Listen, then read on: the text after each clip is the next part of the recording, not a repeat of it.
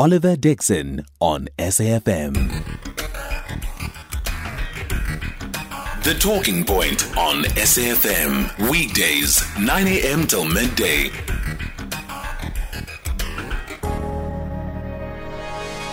It is 7 minutes after 10 a.m. Good morning. Welcome to the show. This is The Talking Point, and if you've just joined us, thank you so much for joining us. If you've been with us, thank you so much for staying with us. I'm with you all the way till 12. In this hour, we're going to be talking about housing justice. So I don't know if you recall, if you're listening to the show on Friday, but on the open line, I received a call from a listener who lives in the city of Cape Town. Her name is Shirley.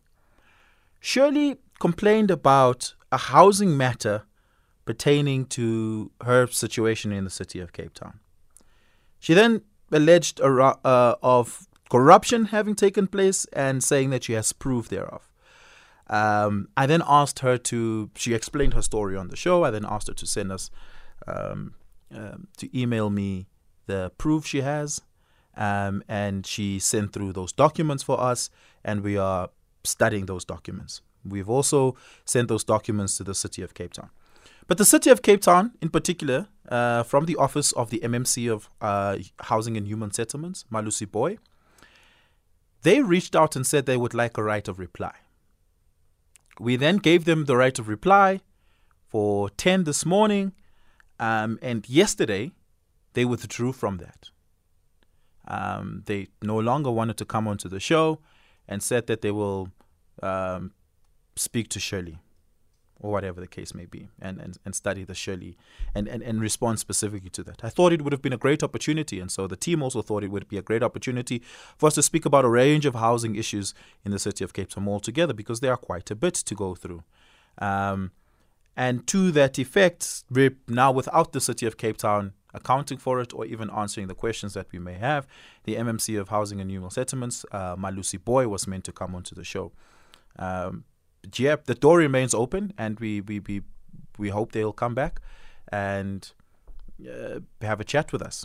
But that notwithstanding, it's still important that we speak about housing and housing justice in particular.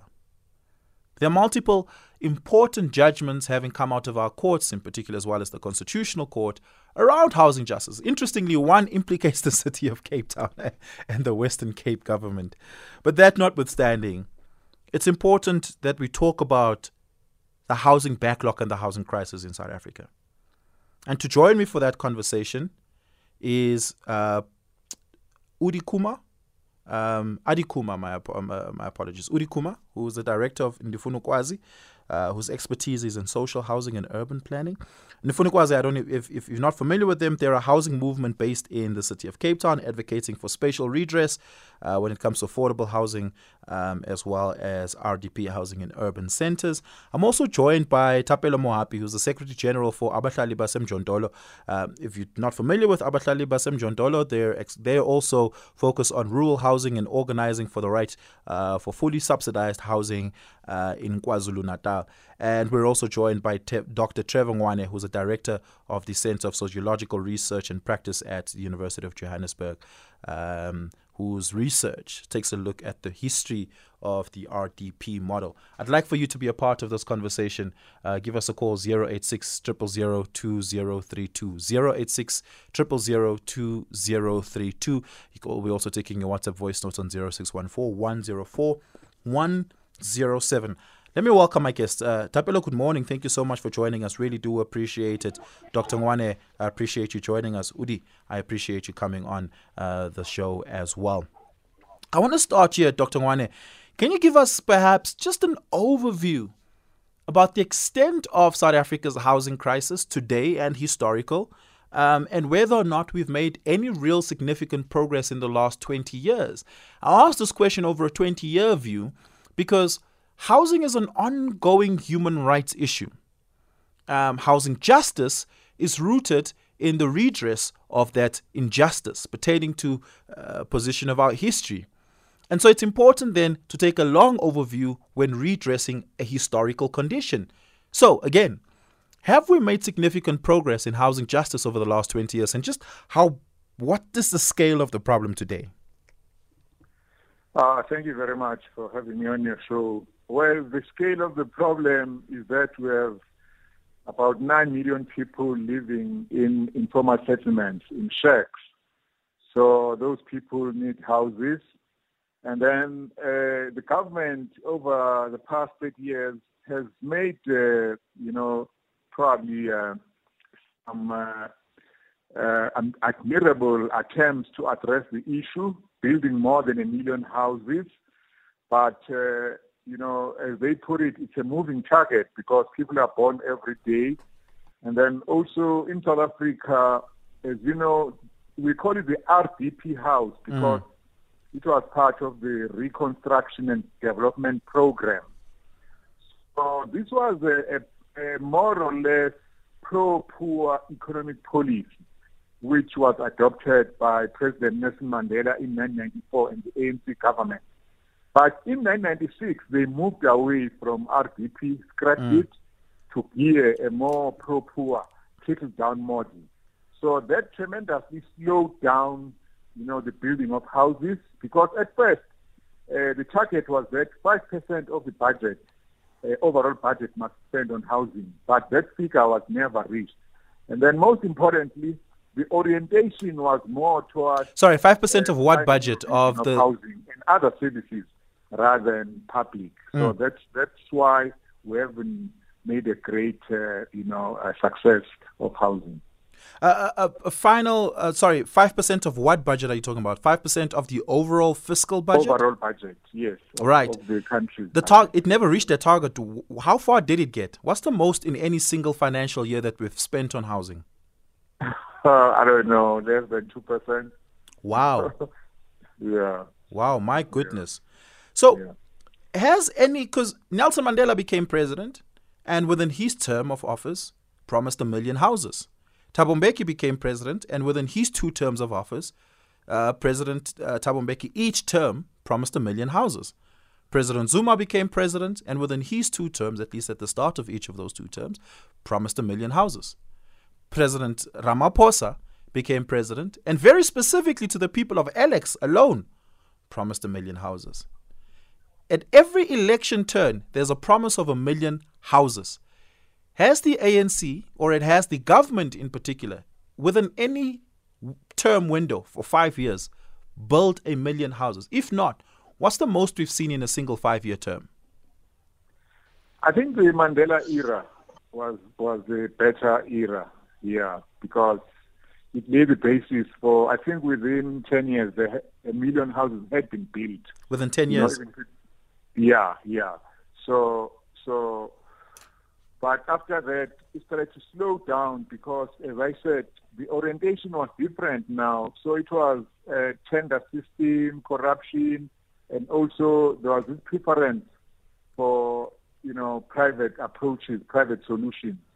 So that severely reduced the number of houses built. Yeah. In any case, the tender system created a new problem where poor quality houses were being built, houses far from the city center, and also, far from job opportunities, to the extent that some people sometimes even moved back to the informal settlement, which was closer to town than where they were condemned, very far from town. Yeah. Dr. Ngwane, these 1 million houses in the first 10 years, do you, or just generally the amount of public housing that has been made available, newly built public housing, do you know where by and large it has been built? Has it been in informal settlement? Has it been in township? Has it been in rural South Africa? Has it been in urban South Africa?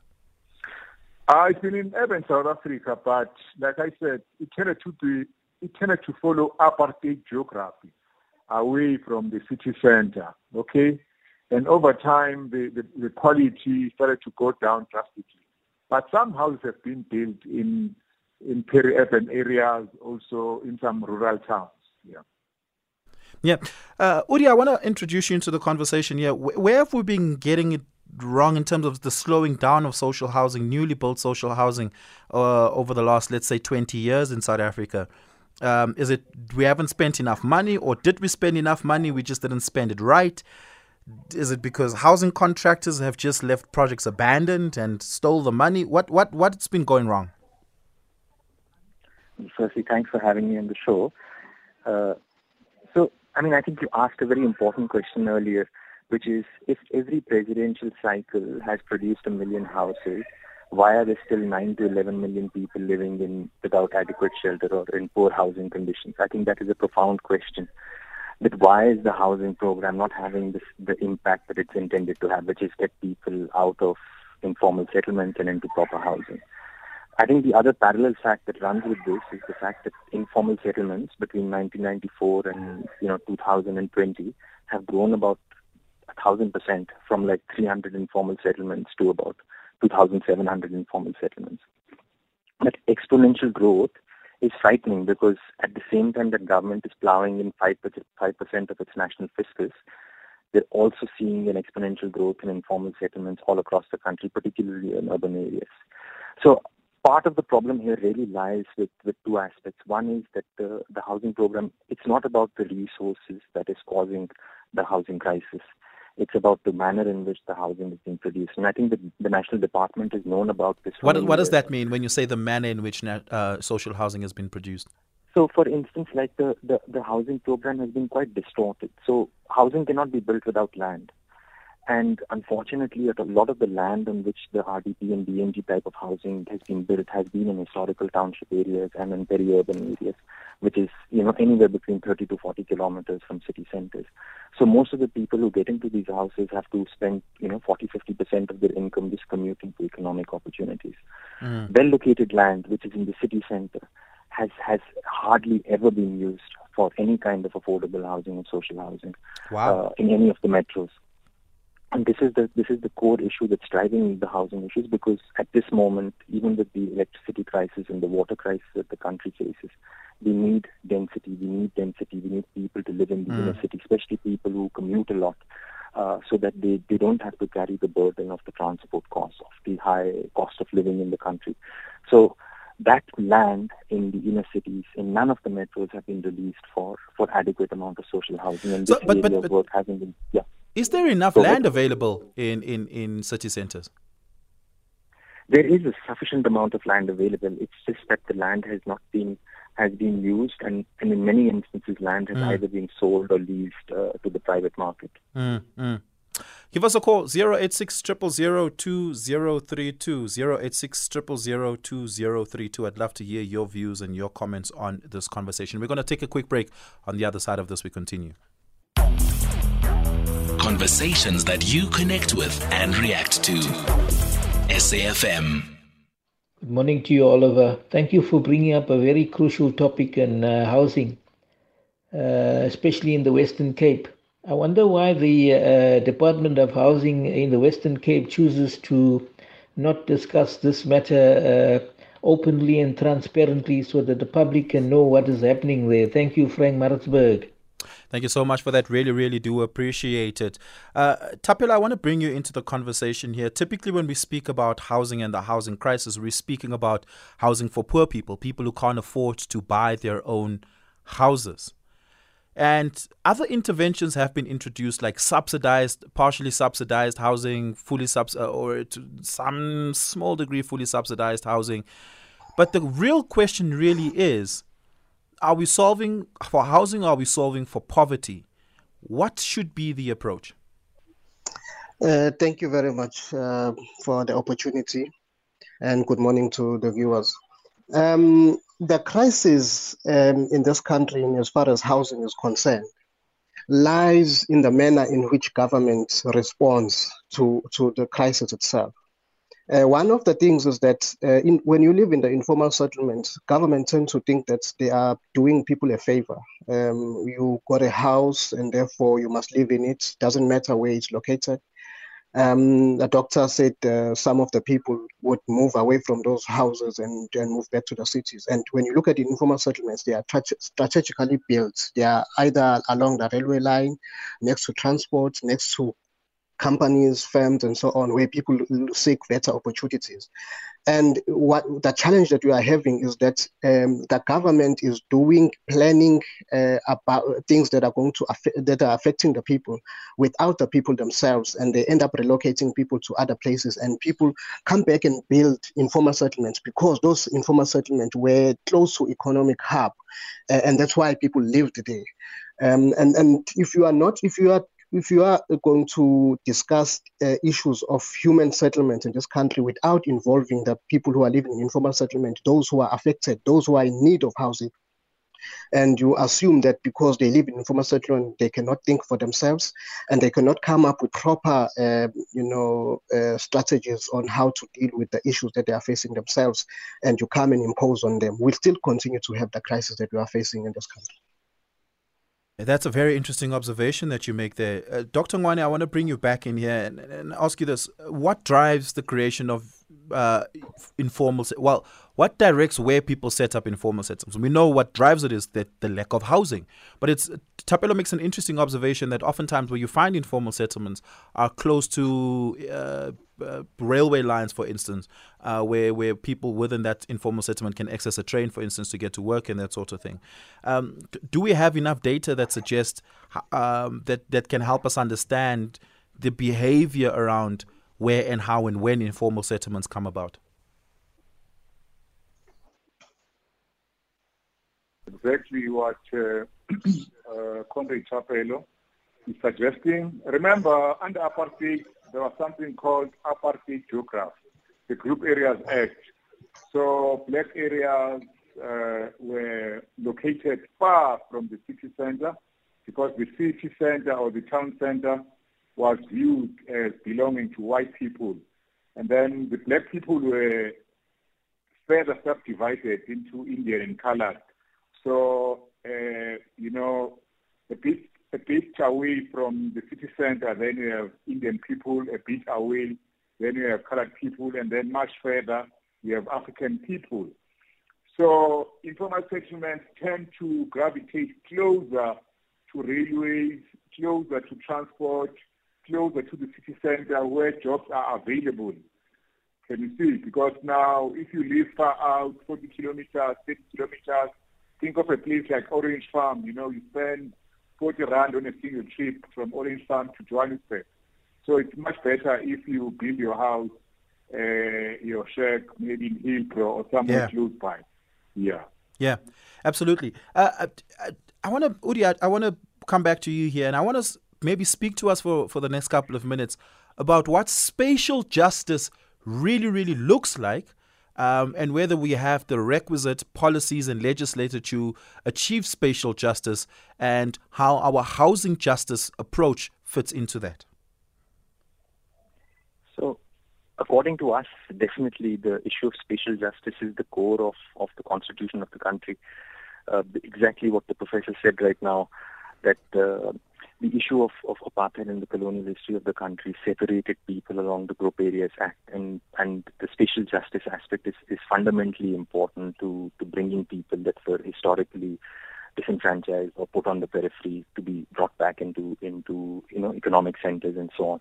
So spatial justice is the core of the issue, and spatial justice is very well integrated into all kinds of laws, including the planning laws, which speaks to the Spatial Planning and Land Use Management Act, which basically says that spatial justice is one of the things that any development, not just public development, even private developments, should be subject to responding to what apartheid's legacy is and responding to spatial equality. So in that sense, our housing program isn't just about providing adequate shelter. It is also about providing spatial justice to the people that were historically disadvantaged.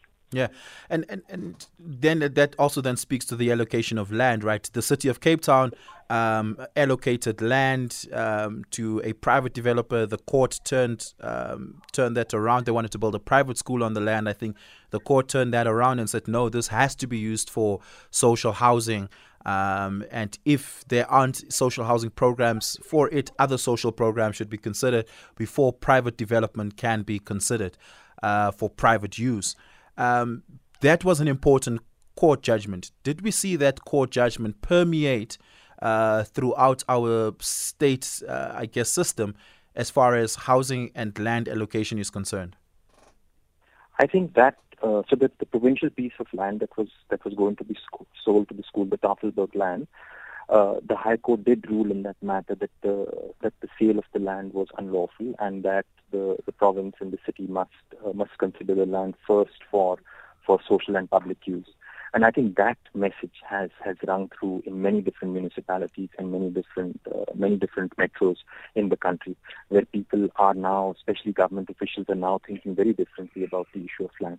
Obviously, it hasn't necessarily translated into significant delivery and action yet, but I do believe that the attitude towards land and how land should be disposed, how land should be used for public good, has made a dent. We don't have a complete land audit in South Africa, do we? We don't have a complete land audit. In fact, we've requested the city of Cape Town to make public land records available to the public so that we can have a sense of how much land is there. Because often you will know, like even in the city of Johannesburg and in Durban, people will say, there isn't enough land to build housing for the people. And then you say, well, how much land is there? And if you don't have proper land audits and land records, then it's virtually impossible to determine that. Yeah, absolutely. Give us a call. The number is 086 000 2032. 086 000 2032. Tweet me. It is at Oliver_speaking. We're going to pause there. It is 10:30. We're going to take your headlines with Ehan Musa. Good morning, Oliver. I think you're missing a point here about the politicization of housing. I think it's in most unstable governments, it's a method of keeping people in subjugation. So they're not interfering with the politics of the country. They subjugated in survival methods and instincts to protect themselves. So it's a political tool used to keep people in subjugation so that they're forever dependent on those promises at election time. Just a point. I'm not sure if you'd like it. Interesting point, though. Interesting point. But I don't think it's a pacifying of voters. I do think that there's a genuine consensus that we have a housing crisis in South Africa. 9 to 11 million people without houses. We have a problem to solve. We really, really, really do.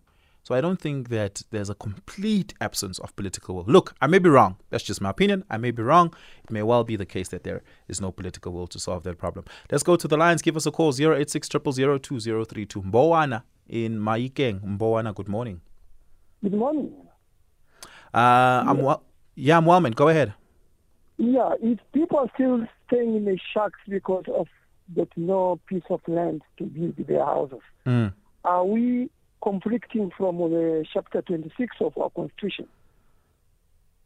What does chapter 26 of the Constitution say? It's saying everyone has the right to access to adequate housing. Yeah, so if the people are living in the shacks, it means their rights are being infringed. Look, I think it is. Yeah, because if we go back to 2017, SIU found out that it was land corruption, about 56 farms. 2017, we are now 2023, nothing happened. Yeah. No, interesting point. If you check the parliamentarians, everyone there got farms. But people got no place to build house. Yeah. Thank you so much for that. Dr. Ngwane, interesting point that Mbowana makes there, right? If the Constitution gives you a positive right to the right to housing, and you don't have a house, can you sue the state? Yeah, in theory you can, So, and I think we've seen people take the government to court. For example, there was a great case, the Grootboom case about 10, 15 years ago, where, the government was directed by the court to build houses. And there are organizations like the Socioeconomic Rights Institute, which uses constitutional arguments to defend people from eviction and often also to force government to speed up housing programs. So yes, you can. But of course, litigation takes money and it takes time.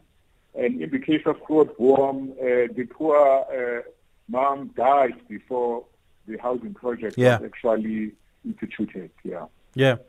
Thapelo, you guys are in court often as Abahlali baseMjondolo.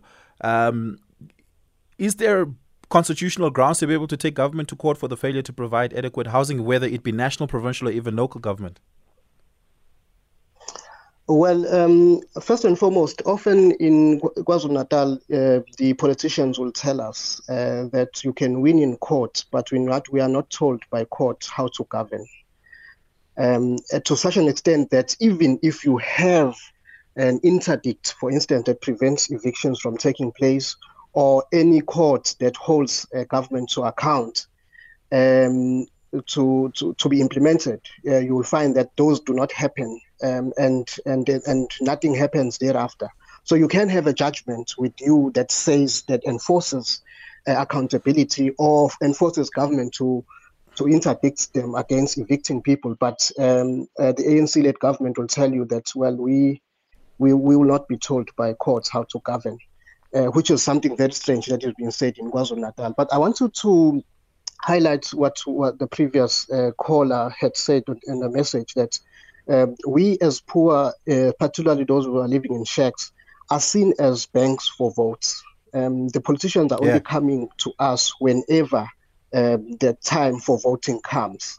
And they pretend as if they don't know the conditions that we are living under, the inhuman conditions, that we don't have basic services, that they don't have access to water, that people are robbed, raped while going to relieve themselves when Mother Nature calls. And that's the only time politicians know us, that we exist in this country.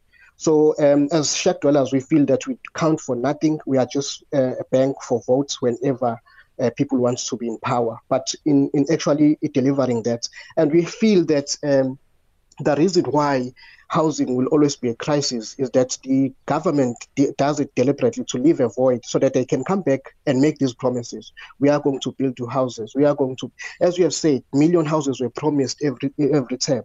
But these are just left there for people to actually continue to make these promises so that we vote for them for that time, so that we have hope that they are going to build more houses for us, and that never materialized. Dr. Ngwane, there's a new terminology that is being used in government. It's not so new, but it's relatively new in the greater scheme of things. When government now talks of housing opportunities, what does that mean, firstly? Because I know it means that the house is not there. And is that an adequate tool to help solve the housing backlog? Okay, that's a very interesting question. Yeah, so the government is moving the goalposts now. Instead of building houses, it says it's just going to provide you with a piece of land, if you are lucky, to provide infrastructure, depending on that particular housing project. Sometimes not. Look, because of the level of desperation, many people will take advantage of this and move on into the land, put up a shack, and at least they won't be under threat of being forcibly evicted, removed from that space. But it is a question of the government, moving the goalposts and reducing its responsibility. I think the key to assessing housing opportunities goes back to what the baseMjondolo comrade was saying, which is involving the people. So if you involve the people, discuss with them, how best can government help you in this respect, you could come up with a solution which looks like housing opportunity, in the sense that people will say, we want that piece of land, we want you to install sewer, water, electricity, we will do the housing ourselves. Or people will say, we prefer to have the top structure, and that, so that can work in that way. But if it's top down, then it can be seen as oppression and actually abrogating responsibility. Thapelo, do people welcome housing opportunity projects where government provides perhaps the communal infrastructure such as a sewer system, electrification, roads, and sanitation, while you and the land to people, and they just build their own house? Do people welcome those initiatives and interventions? Because government has failed to actually deliver housing for people, people are now saying that if government can provide service stands so that we have access to to these services, because the issue at this point in time is that many of the informal settlements do not have access to services. That's why you have Operation Fagamanzi, Operation Kanyisa, and others, because government itself has failed to do these things. All people are saying now is that provide us with the land so that we can build ourselves. You provide what is called incremental upgrading, and the people on the ground, actually in the informal settlement, we have plumbers. These are the people who are the working class who always build these houses that you see in Sentin and everywhere else. And these people can build their own houses if government does provide access to land, and not continuously evict people like they are doing. I mean, government says there's no peace, there's no land in the cities, in the urban areas, and yet people are evicted in numbers in the informal settlements. So we wonder why are you evicting people on land when you say there's no access to land, when people are actually occupying land for survival and building their homes. Give us a call, 086 000 2032. Let's go to the lines. VJ in KZN. VJ, good morning. Hi, Oliver. I'm well, VJ. Go ahead. Okay, thanks. Oliver, for me, right from the onset of democracy in 94, the biggest missing link for me in the whole housing conundrum for the nation is the fact that there has not been any or enough focus on medium and high density housing. So what's happened is the government has held out this promise to everybody that they'll get their own piece of land and in fact, get an entire house on a freestanding piece of land. But if you look at what Malaysia and Singapore and a lot of other developing countries have done, is they've created high-density housing stock for people as they progress through life. They come into good quality, high-density housing stock, and then they move out into their own houses as they become more prosperous, etc. We haven't done that. And I think that is where the major problem is, that everybody in the country who's in need of a house is basically envisioning a piece of land with their own house on, with a garden and whatever, and we will never, ever sort the housing problem out in this country if we don't actually address that. Thanks, Oliver. Thank you so much, VJ. Really, really appreciate your call. Thank you so much for that. Let's have a listen at some of your WhatsApp voice notes. Hi, Oliver and listeners. Maria April. If the doctor can maybe address the issue of service land for young people or people that can afford to buy land and build their own houses, that also need to be addressed, because there's a shortage of land, service land available, especially in my area, Namakwa and Springbok, and I'm sure other areas as well. People can't, it's not easily accessible. So please, Doc must touch that as well. The other one is the issue of spatial planning. I think that law can easily be manipulated, so much so that most of the buildings in ground are be buying by rich people for businesses, because the municipality believes strongly in earning tax, which is not something wrong, but in that endeavor, they left people out in terms of that process. Thank you. Thanks, Maria. William in Cape Town. William, good morning. Hello, good morning, Oliver. I have a problem with this. The DA actually shoot himself in the foot, about in Cape Town, the only section in Cape Town in the peninsula, the only section alongside the coast. It's like black people and colored people don't deserve the beauty of our country. There's no development.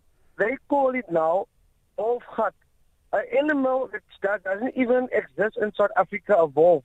A wolf. And they make it a nature reserve. How can you give 98% of the land to nature and you give 2%? Why don't they evenly balance it? There's a lot of land in Strandfontein, in Mitchell's Plain, alongside, in between our houses. There's a lot of land that belongs to the government. But they don't give people land. And other people from Eastern Cape comes and they squat alongside Baden Powell. That's why I say the DA, they shoot themselves in the foot. And there's a lot of shacks now from Kailitsa going right onto the ocean. I don't say South Africa belongs to everyone that lives in it. I don't say that if people from Eastern Cape must come here. Don't misunderstand me, because you're all South Africans. But there's just no political will for people, for the political parties to give the land to people, because we need houses. Yeah. We really need houses. Our people are struggling. Black and colored, we are struggling with houses, and the government, everything takes so long. But if you see how they miss the money, steal the money, then it's another case, Yeah. Thank you. William, thanks a lot for that, man. That's one of the questions I would have put to the MMC of Union Settlements from the city of Cape Town if they joined us, but unfortunately they did an interesting point that William raises there. I mean, people building houses that lead into the ocean. That sounds like a disaster. And we've seen that disaster play out. KwaZulu-Natal is one such example. Thapelo, when the floods happened, it's almost a year now since the floods happened, people were put into alternative structures.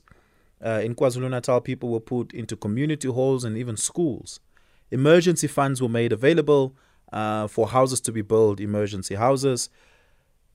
We don't know. We're not on the ground, so we don't know what progress has been made. But you are on the ground as Abahlali baseMjondolo in KZN. How much progress have you seen in response to the disaster and the funds that were made available, the emergency funds that were made available there too?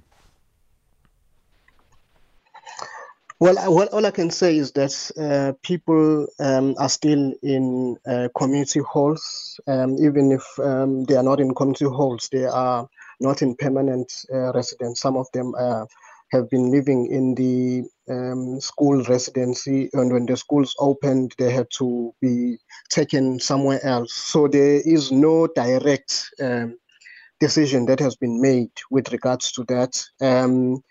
Tomorrow we are meeting the MEC for Human Settlement to discuss the developments and what's going to happen, because we have people coming to our offices because people are not informed as to what's going to happen to their future, where they're going to live.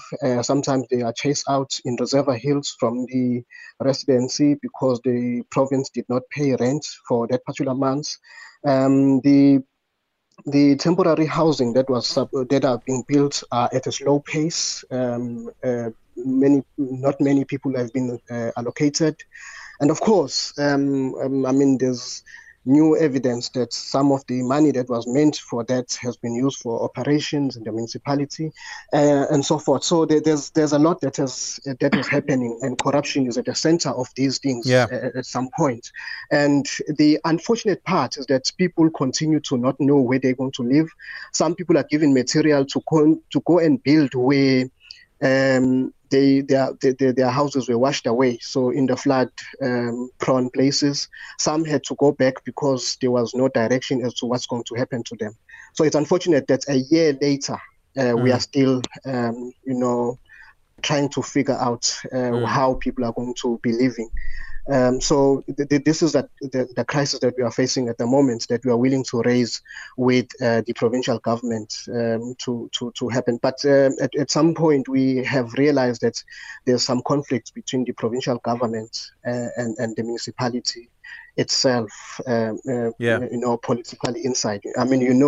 That the previous minister was actually having plans to actually deal with the floods, and then there was a congress of the ANC that took place, and then there was a new MEC appointed, and the MEC now is starting all over with his new plans. All that prolong the process of people's getting these temporary housing in the meantime. Absolutely. But is there any head count of how many people have been able to be placed in permanent structures since the floods have happened? Even if it's 10 people, is there a count of that happening anywhere? And is it being reported either by the provincial government or by the city? Yes, that is exactly what we are going to put on the new minister, the MEC, Mr. Mahlaba, tomorrow. But the province says it's along the 7,000 mark. We dispute that. We don't think it's that far, because we are seeing a lot of people flooding our offices, complaining about the state where they are living. They are put in these residency Sometimes a family of 5 will occupy one room house. The beds, the dignity of women who have to change themselves while they are living with kids and other families and so forth.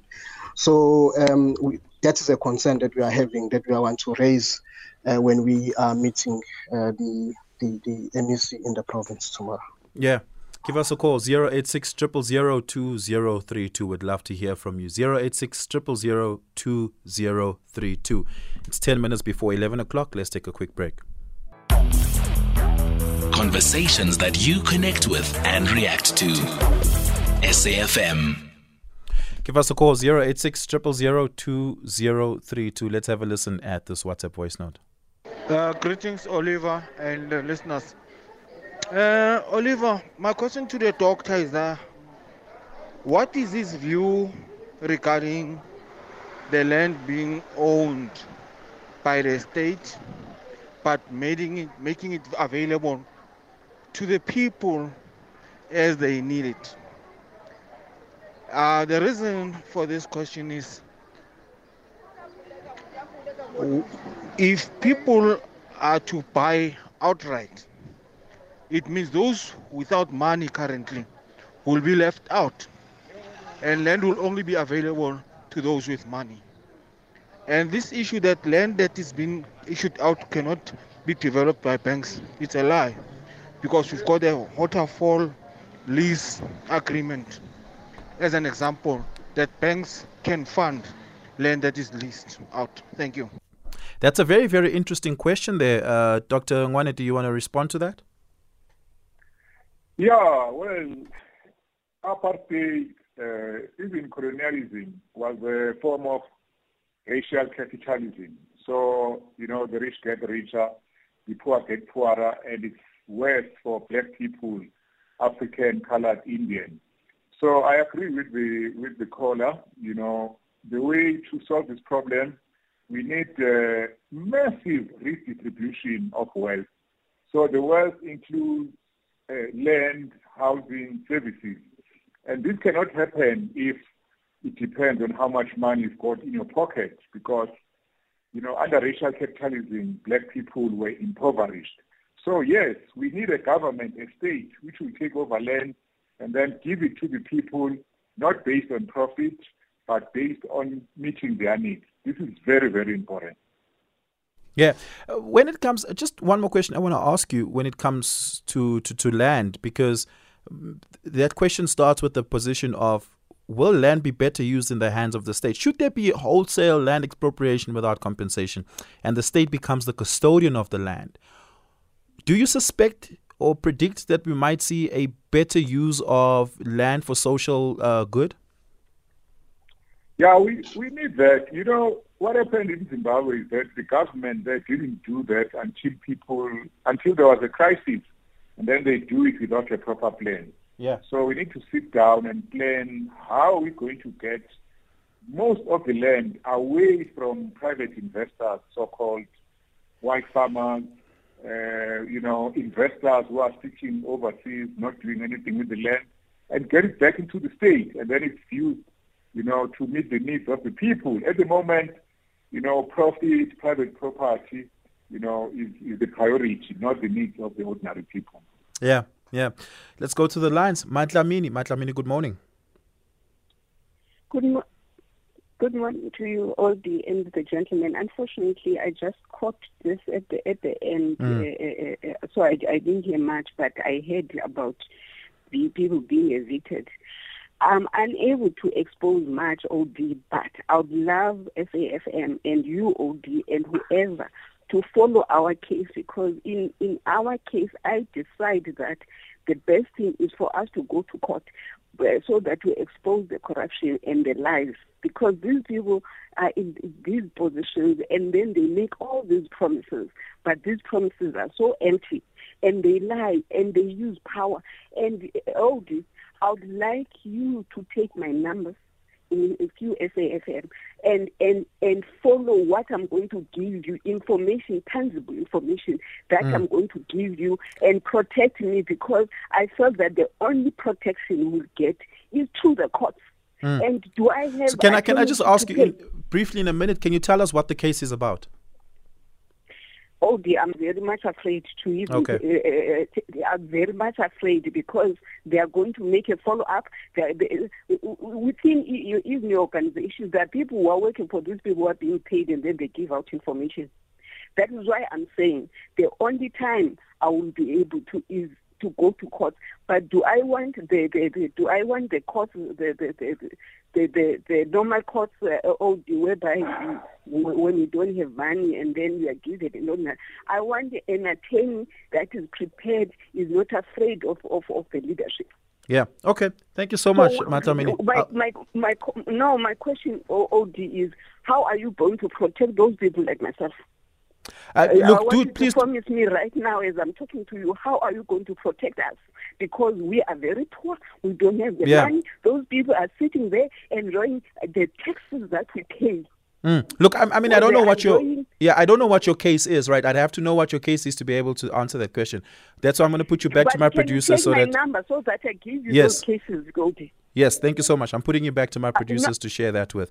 Thank you so much for that. Really appreciate it. Just as we come to the end of this, I want to perhaps ask you this question, Thapelo. As far as social housing is concerned, some progress has been made. A lot of missed opportunities along the way and disasters to deal with, and a lot of mismanagement and even theft have been happening along the way. Should housing remain the prerogative of the national government, or should housing decisions and housing projects be decentralized away from the national government and let communities make their own decisions there too, and resources just be made available based on those decisions? Yes, no, thank you once again. I think in Abahlali, we believe that the people is involvement. We don't want to be passive recipients of the housing projects that are taking place. We want to be part of it. We want to be the initiators. We want to be part of the negotiations, how my house is going to be built. So that's where the dignity comes in. When we speak about dignity and giving poor people dignity is when you involve people in their own development, let them be the stewards of their development. And that's the crisis that we are having in this country. And I think it must be community driven.